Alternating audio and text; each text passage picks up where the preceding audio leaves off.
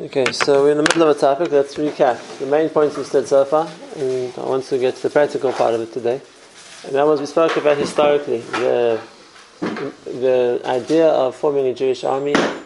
Why, when there was Klal Yisrael had kings, there was a necessity to have an army and the job of the king.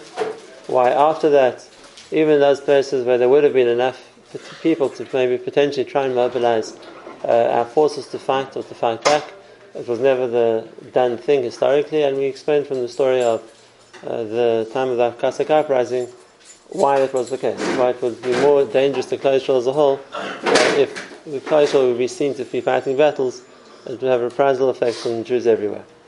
We said that there may be a difference today, and maybe the situation today is one which does warrant again making a Jewish army as opposed to the situation then.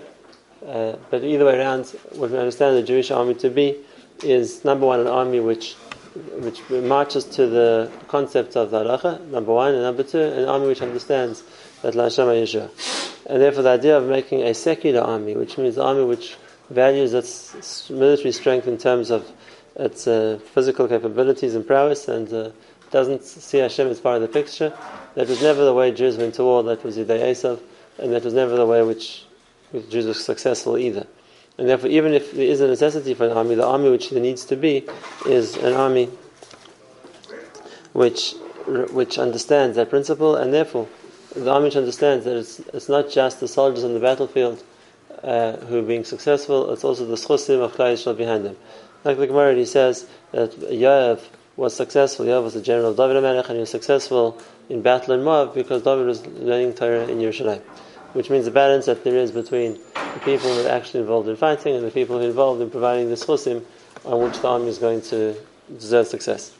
We finished and said that even if it's not necessarily the way that the army in Israel is set up, unfortunately, but the result is still the same, because like we gave stories at the end of the Vad last time, and that is, there isn't really a good explanation in military terms for the victories that Klal Yisrael have had, for the times that the fact that there haven't been more casualties, the fact that things have, so to speak, worked with Hashem planning it, and so we have to say that even if the army isn't the ideal Jewish army we would want, but there are still schusim, and therefore Hashem still is taking a hand in directing the outcome of war.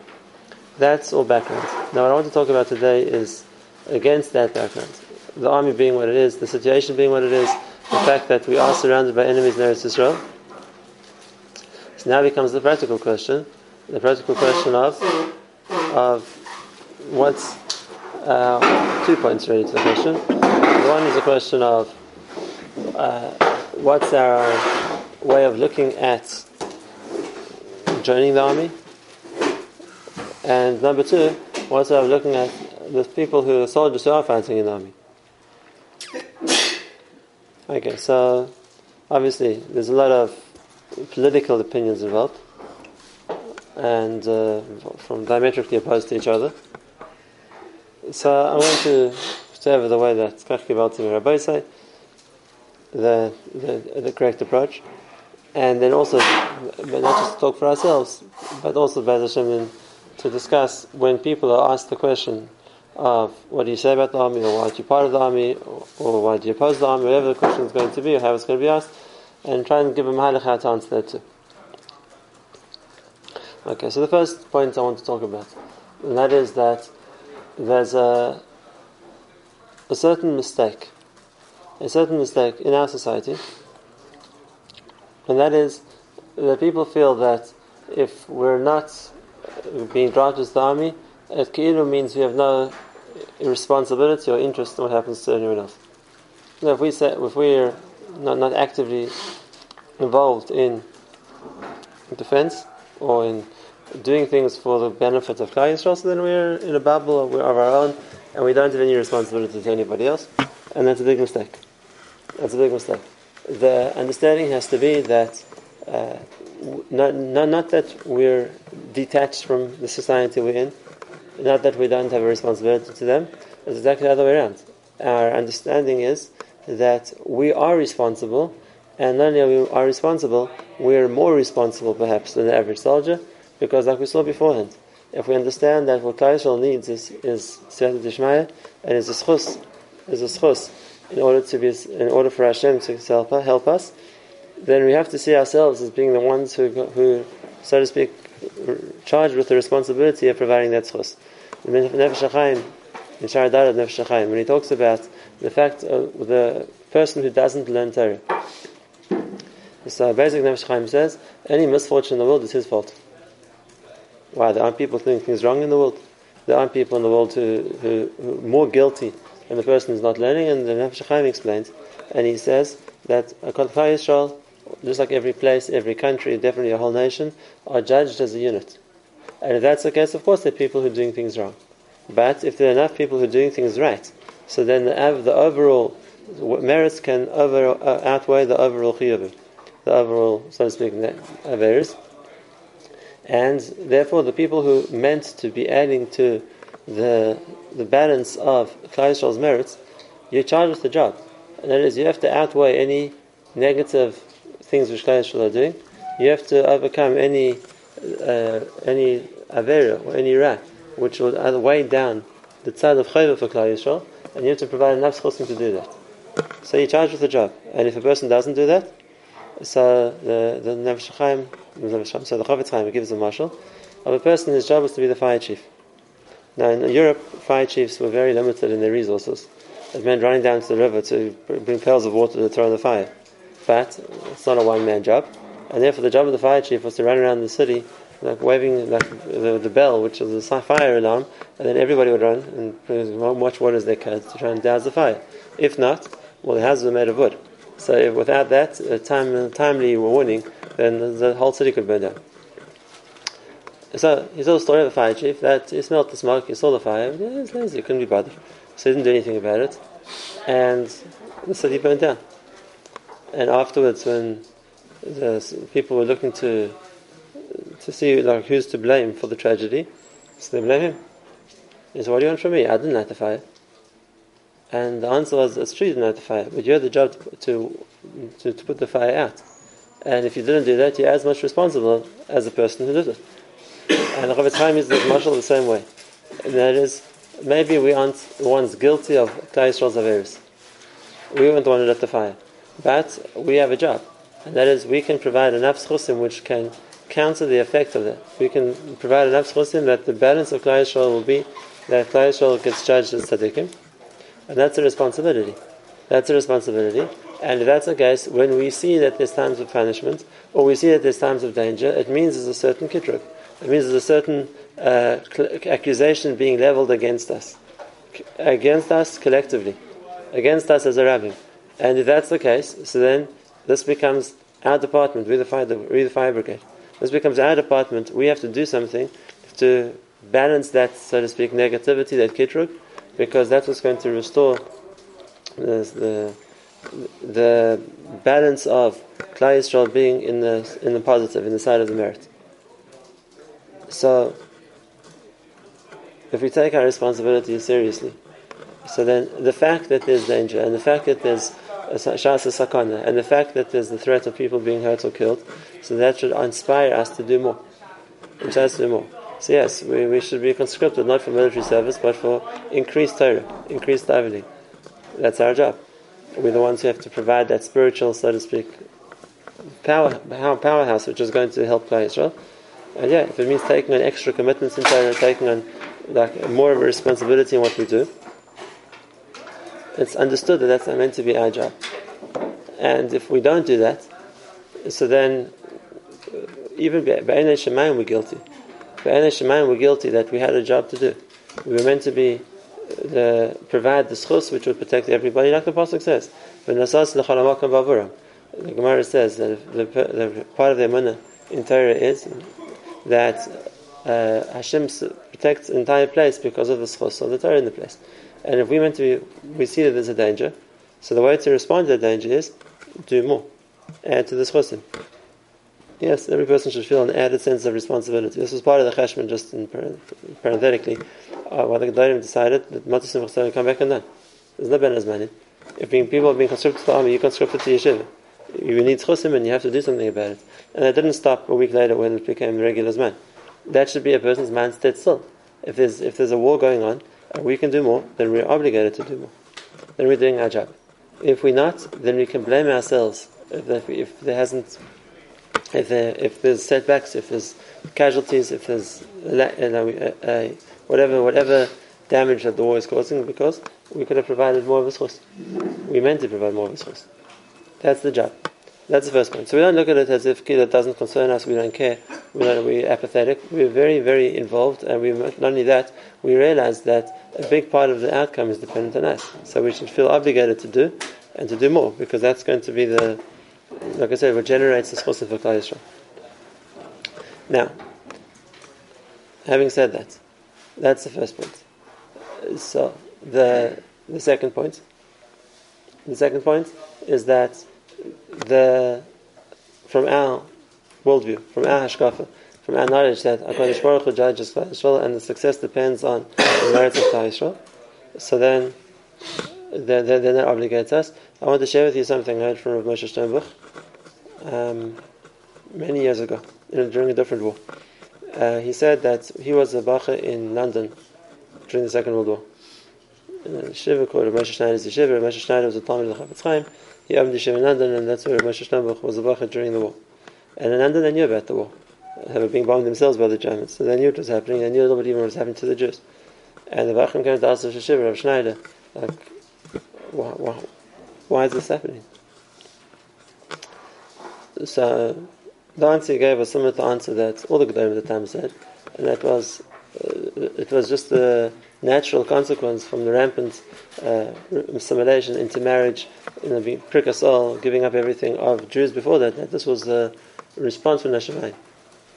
And the obvious follow-up question was, why are so many frum Jews getting killed? Why are so many Bnei Torah getting killed? Why are so many good people getting killed as well? And Rav Schneider's answer inside from Moshe Sternbuch, I'm quoting NVP8. He said he heard it from Schneider, I heard it from him. He said, because nobody in Europe was thinking about protecting Klal Yisrael. He said the situation was each yeshiva or each chasidus was basically interested in, like, so to speak, sheltering themselves from everybody else and closing themselves off from everybody else. They were too scared of the effect of the rest of the Jewish world on them, and therefore each one became very insular into their own world. He said there was no one who was learning or doing schusim to protect Klal Yisrael. And if that's the case, then there wasn't that level of, so to speak, schus which was meant to be for Klal Yisrael. What are we talking about today still? So therefore, the first look at it is, if we see that Klal Yisrael is in danger, so we're ready to support Klal Yisrael. Except the way to do that is to do muschosim. And whether it's here in Israel, whether it's around the world, like we say, Klal Yisrael is judged as the unit. And if that's the case, the fact that wherever it is in the world, people learn more, daven more, say more tehillim, whatever it's going to be, that's all adding to the schus. And when we see that the schus is necessary, because we see that there's a shas hadin, so then that becomes not just a sentimental thing of solidarity, it becomes a chiyuv. That's the first point. Now, the next point. So the first point is, if we would feel more responsible for helping Klal Yisrael, if we would feel more responsible for doing more in order to bring about more siyata d'shmaya, so then yes, we would see results in practice. And not only that, even people who don't necessarily share our hashkafas hachayim, share our worldview, would see that too. And just in the last few months, I've heard countless stories of cases like that, of even secular army officials, whatever it's going to be, officers, who've realized that the sometimes the siyata d'shmaya was things that didn't count for themselves, and they attribute it to whatever schusim that they saw as being what was behind it. I mean, there's one very famous Makarev, well known here in Israel, and he said he got a call from a lieutenant major in the army, in the personnel department, and this person told him, when we planned the war in Gaza, so we always, anytime the army plans a war, they take an analysis of what kind of casualties they think they're going to face. What's a reasonable estimate of how much we're going to lose by going into war. So he says when the headquarters were discussing the ground defense in Gaza, and they were trying to make a calculation of how many soldiers do we think we're going to lose. They worked on, they thought they were going to lose 1,000 soldiers in the first month. And Baruch Hashem, the first month of war we lost people, but less than 100. Now, it's 3 months into the war, they've lost about nearly 200 soldiers. Their assessment was 1,000 soldiers a month.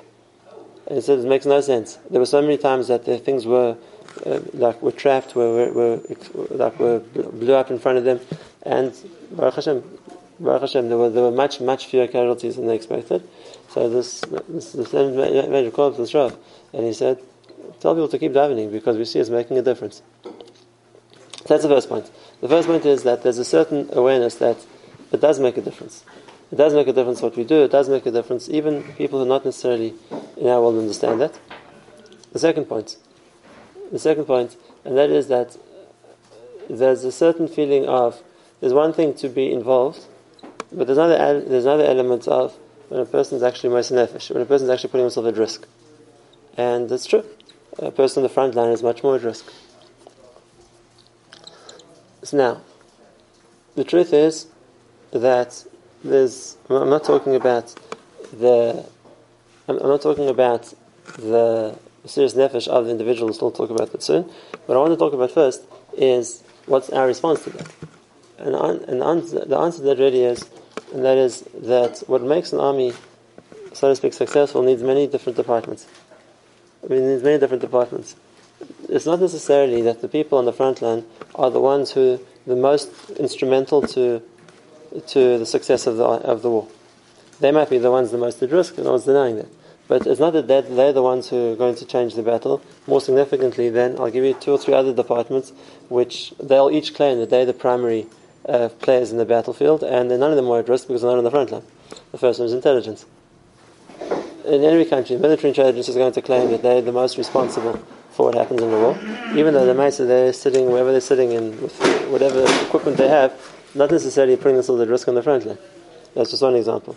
The next one, and that is the people training the soldiers. If you're training people to go into battle, so then you have a very, very big part in the success as well. Now again, not necessarily are those people the ones who are at risk, but they're the ones who are responsible for preparing the army. Same thing, the general staff, which means the headquarters, and the people making decisions also on this. No one risks their generals or putting them on the front line. Right? So the fact that there are people on the front lines, for sure, true, they're more at risk. But not necessarily are they more instrumental than any other department in an army. And the same thing here. If we consider ourselves the ones providing the schusim for the army, so then we don't have to be on the front line for that. We have to be involved. We have to be invested, but necessarily the fact that we aren't at risk isn't what makes us more valuable, our contribution less or more valuable to the army. There's a similar idea, which after the 6 Day War, Israel was miraculously successful beyond their own expectations. So in Tel Aviv, they made something called a Bimat Nitzachon, like a victory, so to speak, stage and celebration. And each head of the department of the army got up in turn to really take credit for what was because of them that they won the war. So they had the Air Force, it was our tremendous air power and our ability to shoot down an enemy aircraft. We ruled the skies, that was won the war. And intelligence said it was because of us. We knew all the information in advance. We could give them all the information. And the engineering corps, every head of department took credit for what they thought was the critical point in the war. So afterwards, one of the guests there was the Rav Rashid at the time, I don't remember who it was, and asked him to speak. Well, tell us what you did for the war. So he said to them that when the war started, again, they made an assessment how many people are we likely to lose. And they didn't think there would be enough Batik forests in Eretz Yisrael to marry all the people. It had from 5 sides. They didn't think there would be enough Batik forests. So they apportioned big areas of farmland to use for Batik forests because there wasn't anywhere else, which they knew about. So he said, we made sure that those farms stayed farms. We made sure that they never got used. And that's the same idea. And that is, even if... Sorry? What war was this? 6 Day War. And that's the exact same point. Even people planning a battle take a certain analysis of what do they think we're going to lose. It never happened. It wasn't because you thought that you had the way to prevent that. You didn't. You took that into consideration when you planned the war. And it didn't happen. You have to address that to a different koyach. That's the second point you wanted to say. Now,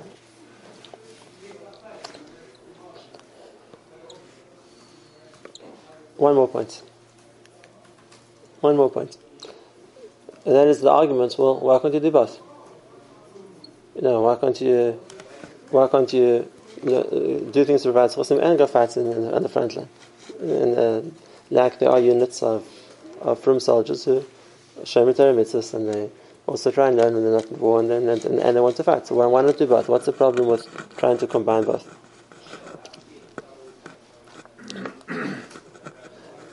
And the answer is it's very simple. If you need to deploy your forces, so now you have to think, in what capacity do I need people? And if that's the case, so then I'm not going to take somebody out of a job he's doing well to put him in a place where to do a job where someone else could do equally well. If you have a person who has his particular job to do and he's doing it, so then even doing the job he's doing well, if you have other people to do other jobs, it's not like you need him to transfer him out of his post for a different reason. And it's the same thing over here. If we understand the first point, and that is, we're not doing nothing. We have a job to play, and it's an important job. And we're a minority here, so we need as many people as we can in our department. So then, why take people out of a department where they're needed to put them into different departments where they're not as needed? And that's why the people ask the theoretical question: if there weren't enough soldiers, would we need to fight? That's a theoretical question. It's not the case. Because the case is they have enough soldiers. They didn't call off everywhere they could, and even then they've been letting people go the whole time. We don't need them. But here but in the department of providing chosim, so then I don't know if we have enough soldiers. We need that's where they need people, and if that's our department, then we need it for what we're doing. Why move people out of a department where they're necessary to somewhere else? Now you'll understand that all the different points you've said all revolve around the central thing, and that is we also take a chayes. If a person's going to take the attitude of saying, no, we don't care, it's nothing to do with us, it's not our issue, it's not our problem, we deny the whole thing, so then there's an argument which you can't really argue with, and that is, your lives at risk as well. Your lives at risk as well. The enemies don't really care what your religious persuasion is. If you're Jewish, they want to kill you. And if that's the case, what moral right is it to say, I don't care? It has nothing to do with me. That's not true. And we saw that's not the answer. The answer is, we do care. We do care, but we understand that what we're doing is having results, and therefore we're going to mobilize ourselves to our department. That's what's important, and that's why the whole argument about can religious people work in a secular army or not is irrelevant. They're going to say we'll make special units for you, and you'll get that's food, and we'll let you off on Shabbos, whatever it is. That's not the argument. That's not the argument. The argument is that where would we, if we have to choose, where would we best be able to help Klal Yisrael? This is where we're best able to help Klal Yisrael. For the person who's not learning, so then there's a good question. What are you doing to help? Klal Yisrael and Matzah Sakana, what are you doing to help? It's a good question. And the person has to answer the question themselves. But if you're asking Bashita as what's our answer as Lemdei Torah to the question, the answer is we're helping too. We're doing an extremely important role. Without that, the war would look terribly different. There were some Bachrim who came to me that they saw 2 weeks after the war started. It's probably signs. There's no one picking lettuces, there's no one picking oranges. All the fruit's spoiling because there's no one to. All the Thai workers either ran away or were captured, and all the half the workforce is in the army. So, help! Please, any volunteers, please come and help us. In the farming. And so there are a few Bachrim who said, maybe we should go help. Let's go pick oranges and help them deal with all the things that they need people for. So I said, I understand you. I said, if you want to help Klal Yisrael, so sit and learn. You don't want to sit and learn? Okay, so you want to help us, go fight. But picking oranges, that's like on the level of priorities, that comes last. You're doing much more important than that. You don't understand that? Why do you think you have to help Klal Yisrael by going to some farm to pick an orange? You're helping Klal Yisrael by sitting and learning. If you don't appreciate that, then you're probably helping Klal Yisrael more by going to fight than by picking oranges. That's the other face. Now, the first point, that should be clear to us. If it's clear to us, now let's talk about how to answer the questions, which you're going to get asked in this in 3 different directions. Is it binary if someone's learning or not? So the left wing or the pro army will often say anyone who's not learning properly should go to the army. How do you judge if someone's learning one Seder a day, if someone's learning one Seder and battling the second Seder? Like at what point? We would want everybody to do the maximum that they can. We would want everyone to do the maximum they can. This is a Mashas Muhammad. And if that's the case, the person should do as much as he can. Think, a lot of Klal Yisrael is riding on your shoulders. And if you saw that clearly, imagine you saw there's a shoulder in the front, and in Shemaim he's linked to you. You do better, then he gets protected. You don't, Chas v'Shalom, he's going to die. Then you feel much more of an achrayus to do more because you're protecting him. Now, it doesn't have to work one-on-one. It's working on a communal level, but that's the way we're meant to feel. Now, so if that's the way we're starting, so now if that's the question, if a person's going to ask the question, so now the question is where the question is coming from, and it's always going to break it into three: the Tam question, the Rasha question, and the Chacham question. If we're talking about a Chacham question, so then the answer to that is to explain this principle. To explain the principle. The person really wants to know, like, how do you explain it? Why don't you feel obligated to help as well? Like, how can you, or there's something like to quote the pasuk, your brother's going to war and you stay behind. And the answer to that is, in that very battle, 1,000 went to war and 1,000 stayed behind. Yes, we're the ones who stay behind to provide the chosim for those going to battle. And that's the same principle here. But there's so many people not doing that. Again, our rule is we don't justify people; we justify the principle. We would insist. We would want every single person who's meant to be in yeshiva to be sitting and learning full time, doing extra. Put an extra day at least into your schedule because you're protecting Klal Yisrael. If people aren't doing it, then yeah, we should deal with it. That's wrong. They should be doing more too. That's for sure the first point. The person who doesn't necessarily come from that point of view in Yemana, like he doesn't see how learning is going to help the army. Okay, so we can go through the facts. We spoke about the stories we gave, how the wars fought in this country weren't run with normal military strategy, how the results were completely what not anybody expected to happen, and we have to attribute a certain level of siyata d'shmaya, which again, there's so many stories of the soldiers themselves who said that cases which things happened which in the gather of the supernatural, in the gather of miraculous, and where does that come from? Where does it come from? If you're going to take into account that there's a spiritual force or spiritual koyach involved, so you have to say that who's providing it isn't necessarily the person who doesn't believe it is not keeping anything.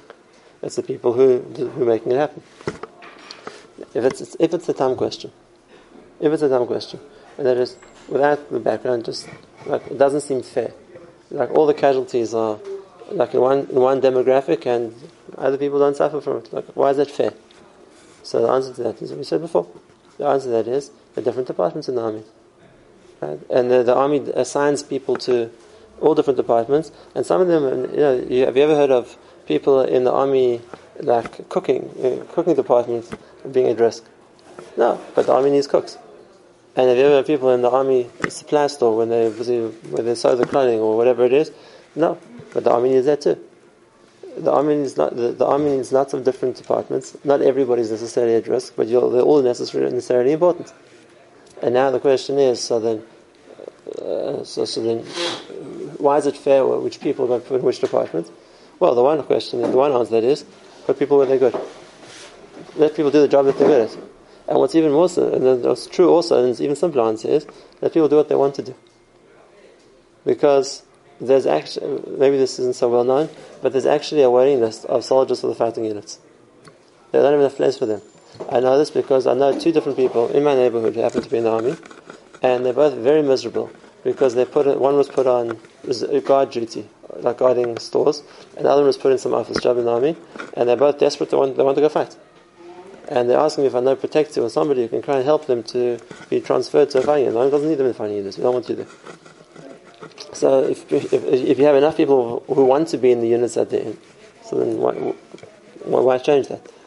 And the argument could be that they often say, well, even if we agree with the concept that another unit of the army is the yeshiva system, they're saying it's not been enforced as well as the army, and there's too much hefkeros, and there's really Fair enough.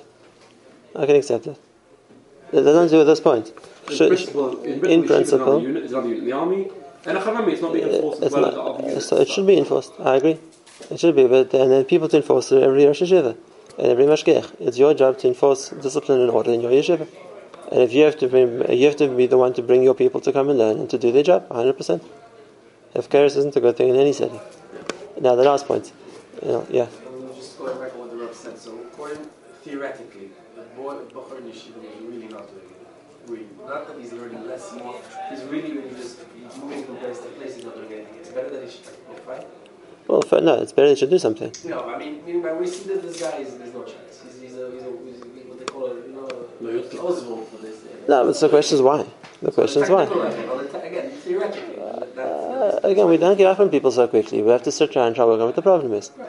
If it's something which you can get him to do, even if it's by saying to him all day, what's the difference? But that does more than going to fight. So we'll try and mobilize you in a way which we can use it. Now, the last point, and that is for the person, the question which comes from the attack. And that's normally, now you have to differentiate here between why a person is coming to attack. And that is, why is a person coming to attack them? So it could be from two places. The first one, the more logical one, is an emotional place.